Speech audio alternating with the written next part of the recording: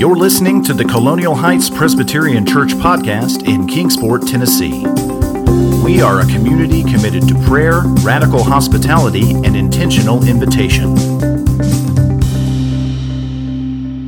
The epistle lesson is from 1 Timothy, the 6th chapter, verses 6 through 19. So hear God's words for you.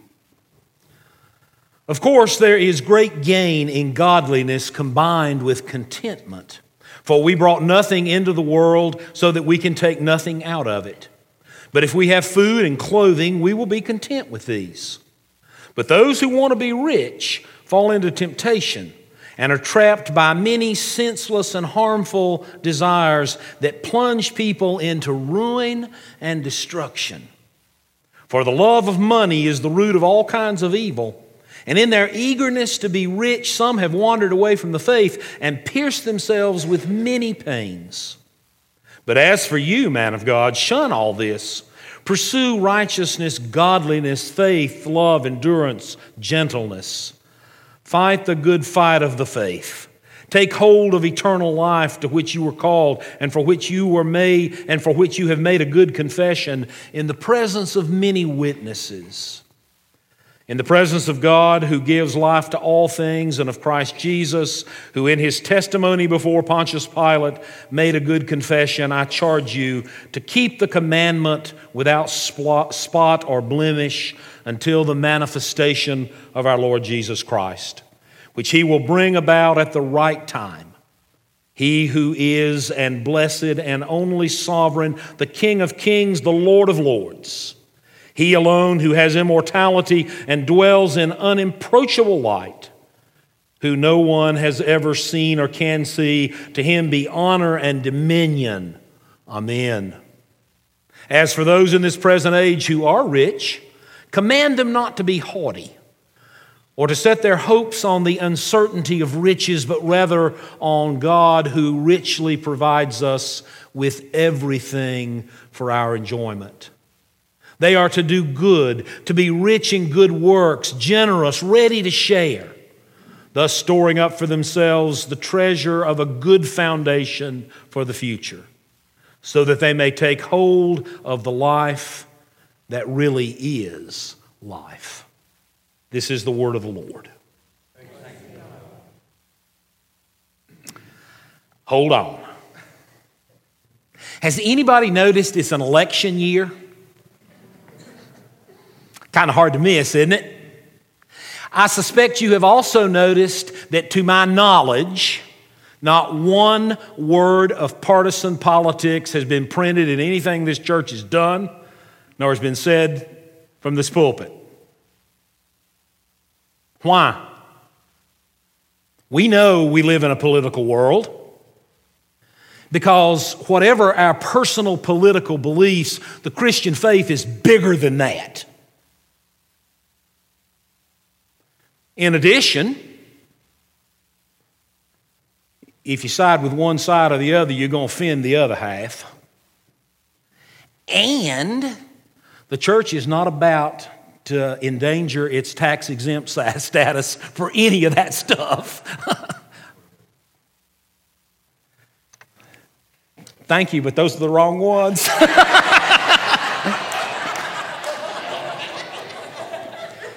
Actually, they'll work. I can see this, but I can't see you. So my question then is, are you uncomfortable yet? Well, I suspect you ought to be. We've all been told that we do not discuss what? Politics, religion, and money. That's the third rail of polite society. You don't do that. Well, I hate to burst that little bubble of folk wisdom, but the truth is the church has to speak about all three. We are disciples of Jesus Christ. Our calling is an attempt to speak, to work, to live, and yes, eventually to vote in ways that promote the deepest elements of God's kingdom. Now, having said that, it doesn't become partisan. Speaking and acting for God's kingdom transcends politics and religious arguments and money. But it's stewardship season. And you know the third rail I'm going to stand on today and invite you to stand on it with me. My suspicion is we're every bit as leery about talking about money as we are talking about politics. Oh, we might do it with close friends, especially if we know that they agree with us. It's not just that we're private people. We are, and we want to keep those money things to ourselves. But I think when it comes to money, Christians are concerned lest we not be living up to the standards we know the Scripture and Jesus Christ has set for us. Those aren't easy standards. I've said to you before that fully 1/3 of all the stories Jesus ever told has to do with money. Go look it up. That's the way it is. If you don't believe that, look at the very harsh gospel lesson that's paired with Timothy today. Ask, how did the rich guy end up where he was? You heard the story. Where we are concerned with security and taking care of our family and ourselves, and if we're perfectly honest, living a little bit of a profligate lifestyle. We are, after all, those sorts of folks. Jesus is way more concerned with the poor, the downtrodden, the outcast, and that's especially true when it comes to the way we use and spend our money. And yet here we are, and you are profoundly wishing that the preacher would just shut up and sit down and quit talking about money. Well, let me tell you something. I'd like to. If it were up to me. But it's not. And talking about money does not have anything to do with making sure that the church budget is big enough to do all the things this church says ministry is. Talking about money is not making sure that you give enough money to pay me. It really isn't. That's not what it's about. Money, wealth, and its use for Christians is a fair measure of our spiritual health. Money is the single most overlooked piece of our discipleship. I didn't make that up. Jesus made that up. The Apostle Paul follows in that. Well-known clergyman tells the following story. I wish one day I could quit being a fundraiser and get on with real ministry, complains the homeless shelter director. He had my sympathies. Here was a man who God had called to work with those less fortunate, but in order to do that, he had to spend a good part of every day dealing with the very fortunate in order to raise enough money to take care of the unfortunate. Oh, to be done with the mundane and get on with doing ministry. And then this minister writes, but then it occurred to me that as a pastor, I have spent most of my ministry being a fundraiser too. As a pastor, one of my least favorite times of the year, he writes, is stewardship season. And one of the reasons fall stewardship is always so difficult is because it is a trustworthy barometer of the spiritual health of a congregation. Jesus said, where our money is where our heart is. Jesus himself puts material things at the heart of the reign of God. Is it okay if I add me too? One of the things that I will not miss when I eventually retire is stewardship season. I'm not going to miss that at all. And yet, this first letter to Timothy warns of the peril of wealth and the blessings of its proper use by asserting that the love of money is the root of all evil. Now, note, it's not money that's the root of all evil. It's the love of money that's the root of all evil. I can't think of any place in the Scriptures where it says that those of us who are well off are somehow more evil than others. The Bible doesn't do that. In point of fact, oftentimes, and even here in Timothy, the wealthy are considered to be sometimes more greatly blessed than others. But it is always blessed for a purpose. If you think it was given just for you, you're swimming in the wrong stream. To whom much is given, is much required. Jesus said that. There are plenty of dire warnings against avarice or greed or love of money in the Scriptures, but this isn't one of them. The gospel lesson, however, might be. But strangely enough, it's not just the biblical witness down through the centuries we have to talk about this. It's also the witness of philosophers and sages, the Greeks and the Romans, many of them long before the time of Jesus. Felicius, who lived 560 years before Jesus, wrote, "The love of money is the mother of all evils." How about that? Could Paul have been thinking about that when he wrote to Timothy? Don't know. Philo, the Hellenistic Jewish philosopher, wrote, "The love of money is the starting place for the greatest transgressions of the law." Paul is writing to young pastor Timothy, and he reminds him that money's not evil, but it has a great responsibility. Money is as necessary for Timothy and the congregation he served as money is for us. We all need sufficient to care for our daily needs, to prepare for a future none of us can envision. But money's also a double-edged sword, because it can be used for evil too.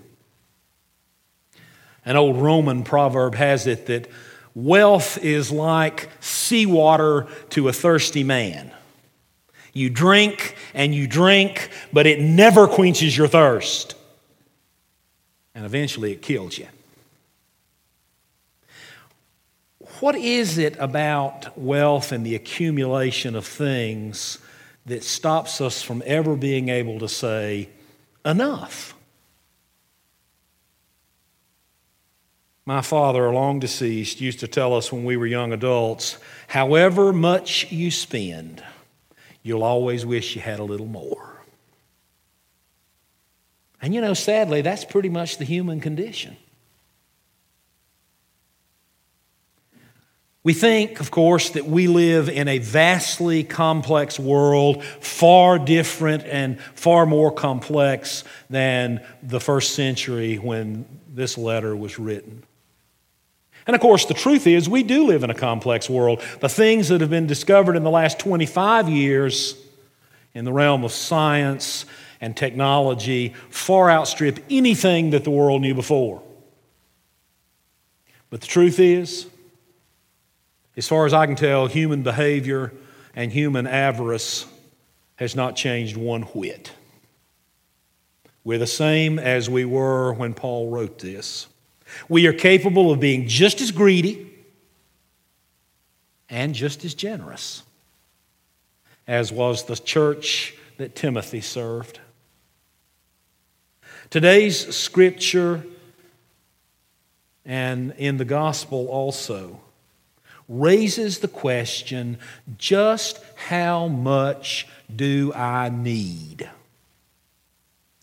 You notice the question's not about how much should I give.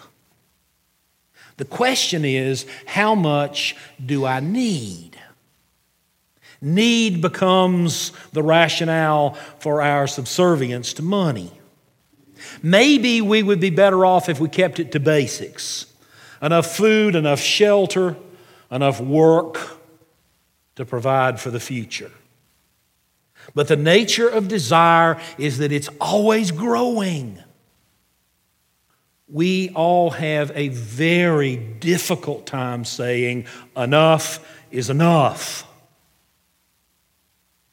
Some of you know that when Karen and I eventually retire, we want to get a camper to travel around parts of the United States. So occasionally there's a show on TV about extreme RVs. Anybody watch that? So I'm watching this a week or two ago, and I think, boy, it must be nice to travel in one of these things. Until they began to talk about marble floors and exotic hardwood cabinets. I turned it off in disgust. I'd love to have a driving RV, but I don't have this stuff in my house. I don't want it in my house. Why would I? When do we say enough is enough? It's ridiculous. Maybe a large part of the church's stewardship program should be the church educating all of us about the dangers of desire. Maybe it oughtn't to be so much about you give more money as it is worrying about the danger of us wanting more and more and more. Maybe we need to learn to want the right things in the right ways and in the right proportions. But unfortunately, I think most often we come to church and we do the same thing with church we do with everything else. We come to get our needs met. And if our needs aren't met, well, we're not happy. We forget that the church is not about just meeting my needs. It's also about judging my alleged needs. It's about giving me needs that I did not know I had till I met Jesus. We live in a society that has long since moved beyond the satisfaction of basic human need to the gratification of our wants. And every single one of us, including me, is guilty of that. We say we live in a consumer economy. You know what that really means? It means the economy is now driven by things we once thought were superfluous, not core issues. And the truth is, there's not a great deal any of us can do about that. About the best we can do is be educated in our Christian discipleship to understand how to apply. So the church comes off as countercultural, and we need to be. We need to stand over against this. Probably some of you have read the author Frederick Buechner. He writes in a book called Whistling in the Dark, the more you think about money, the less you understand it. The paper it's printed on really isn't worth anything. There was a time when you could take it to the bank and tell them you wanted gold or silver, but now they just stare at you. Money is only worth it if there's not enough for everybody.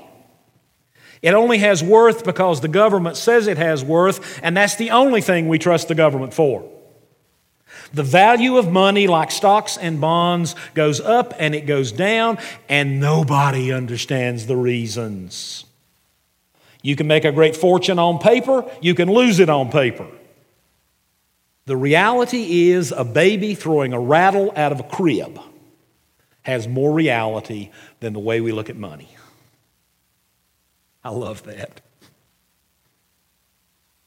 There are people who use up their entire lives making money so they can enjoy a life that they've already entirely used up. You remember Jesus says it's easier for the camel to go through the eye of the needle than it is for a rich man to enter the kingdom of heaven? Maybe Buechner says it's not that the rich are so wicked that they're kept out of that place, but maybe it's they're so out of touch with reality that they can't see the value of getting into the place.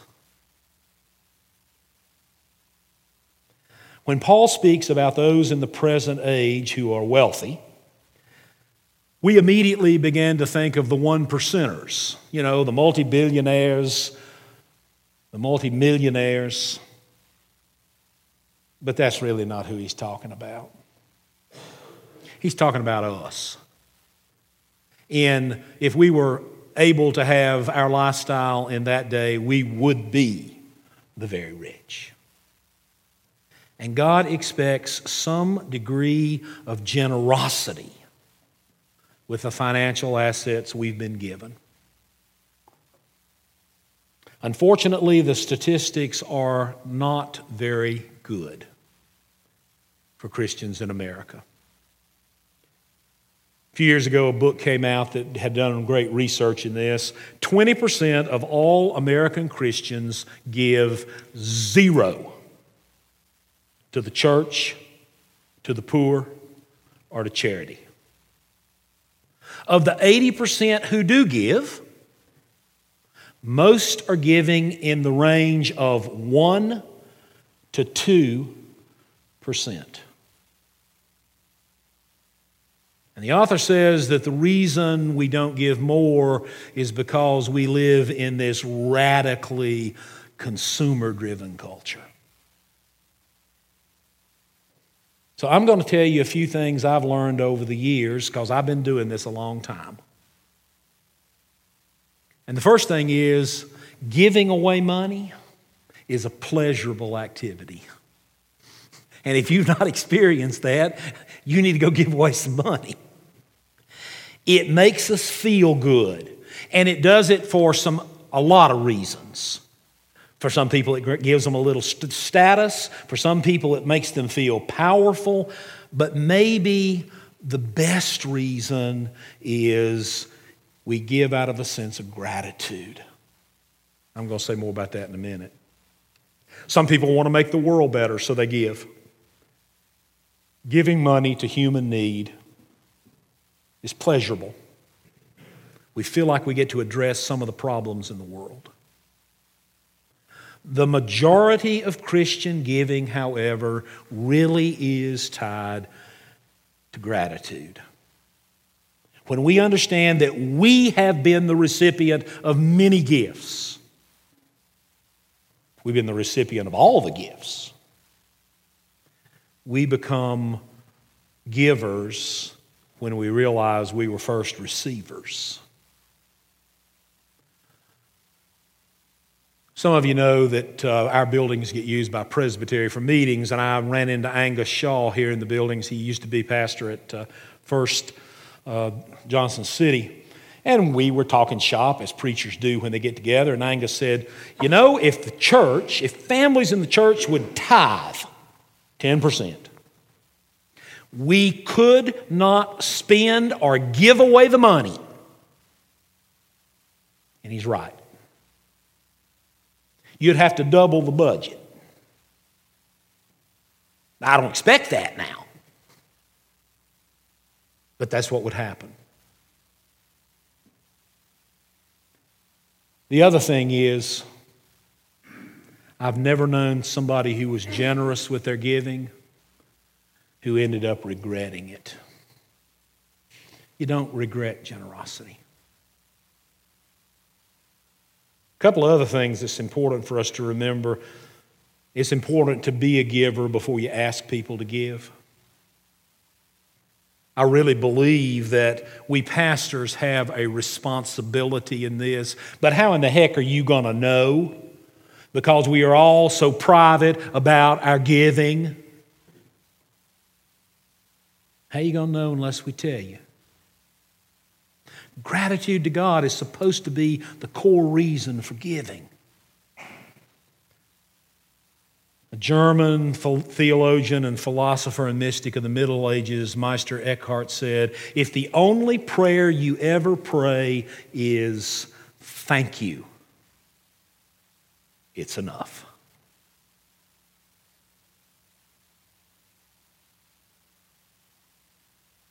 The major theological justification for giving alongside gratitude is that it offsets.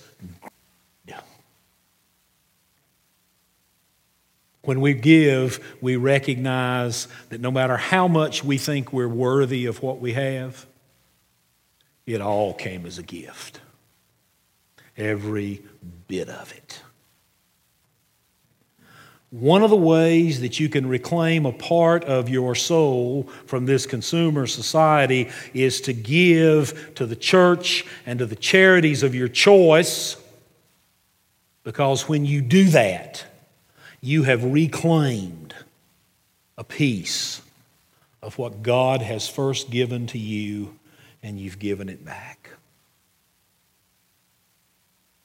I'd love to tell you that we've tithed our entire lives. We haven't. It took time to get there for us. But I don't regret getting there. Leaders in the church, we're talking about elders. Elders need to be people who are generous. How can you ask other people to be generous if you're not generous yourself? You know the main reason people don't give? Nobody ever asked them. Guess what? I'm asking. It's time we quit playing games with this. The church has done a lousy job with stewardship over the years. God has given every single one of us an appropriate level of giving. You hear that? We all have an appropriate level of giving. And I'm not saying they're all supposed to be the same. If you're one of those people who are in the 1% slot, there's no way on God's good earth you can jump to 10%. You can't do it because you can't see the way to do it. Maybe you can move to 2. You have to take the walk. Paul says to Timothy that the way to avoid the arrogance that we often have with wealth is to remind people that being rich is supposed to lead to good deeds. Live as Christ lives. Be rich in grace. Be rich in money. Be rich in mercy. Be rich in forgiveness. Be rich in the fruit of the Spirit, because the day will come when you are not taking one thing you've accumulated with you. The Spanish proverb, there are no pockets in a shroud. Okay. Y'all ready for this to end? And so am I. I have never preached a sermon that made people generous. And this one didn't do it either. You're generous because God helps you to be generous. And so my prayer for you and for me, for all of us, is that we take the moment and we listen for God's still small voice, and we determine how we can be authentically generous with the God who's given us everything.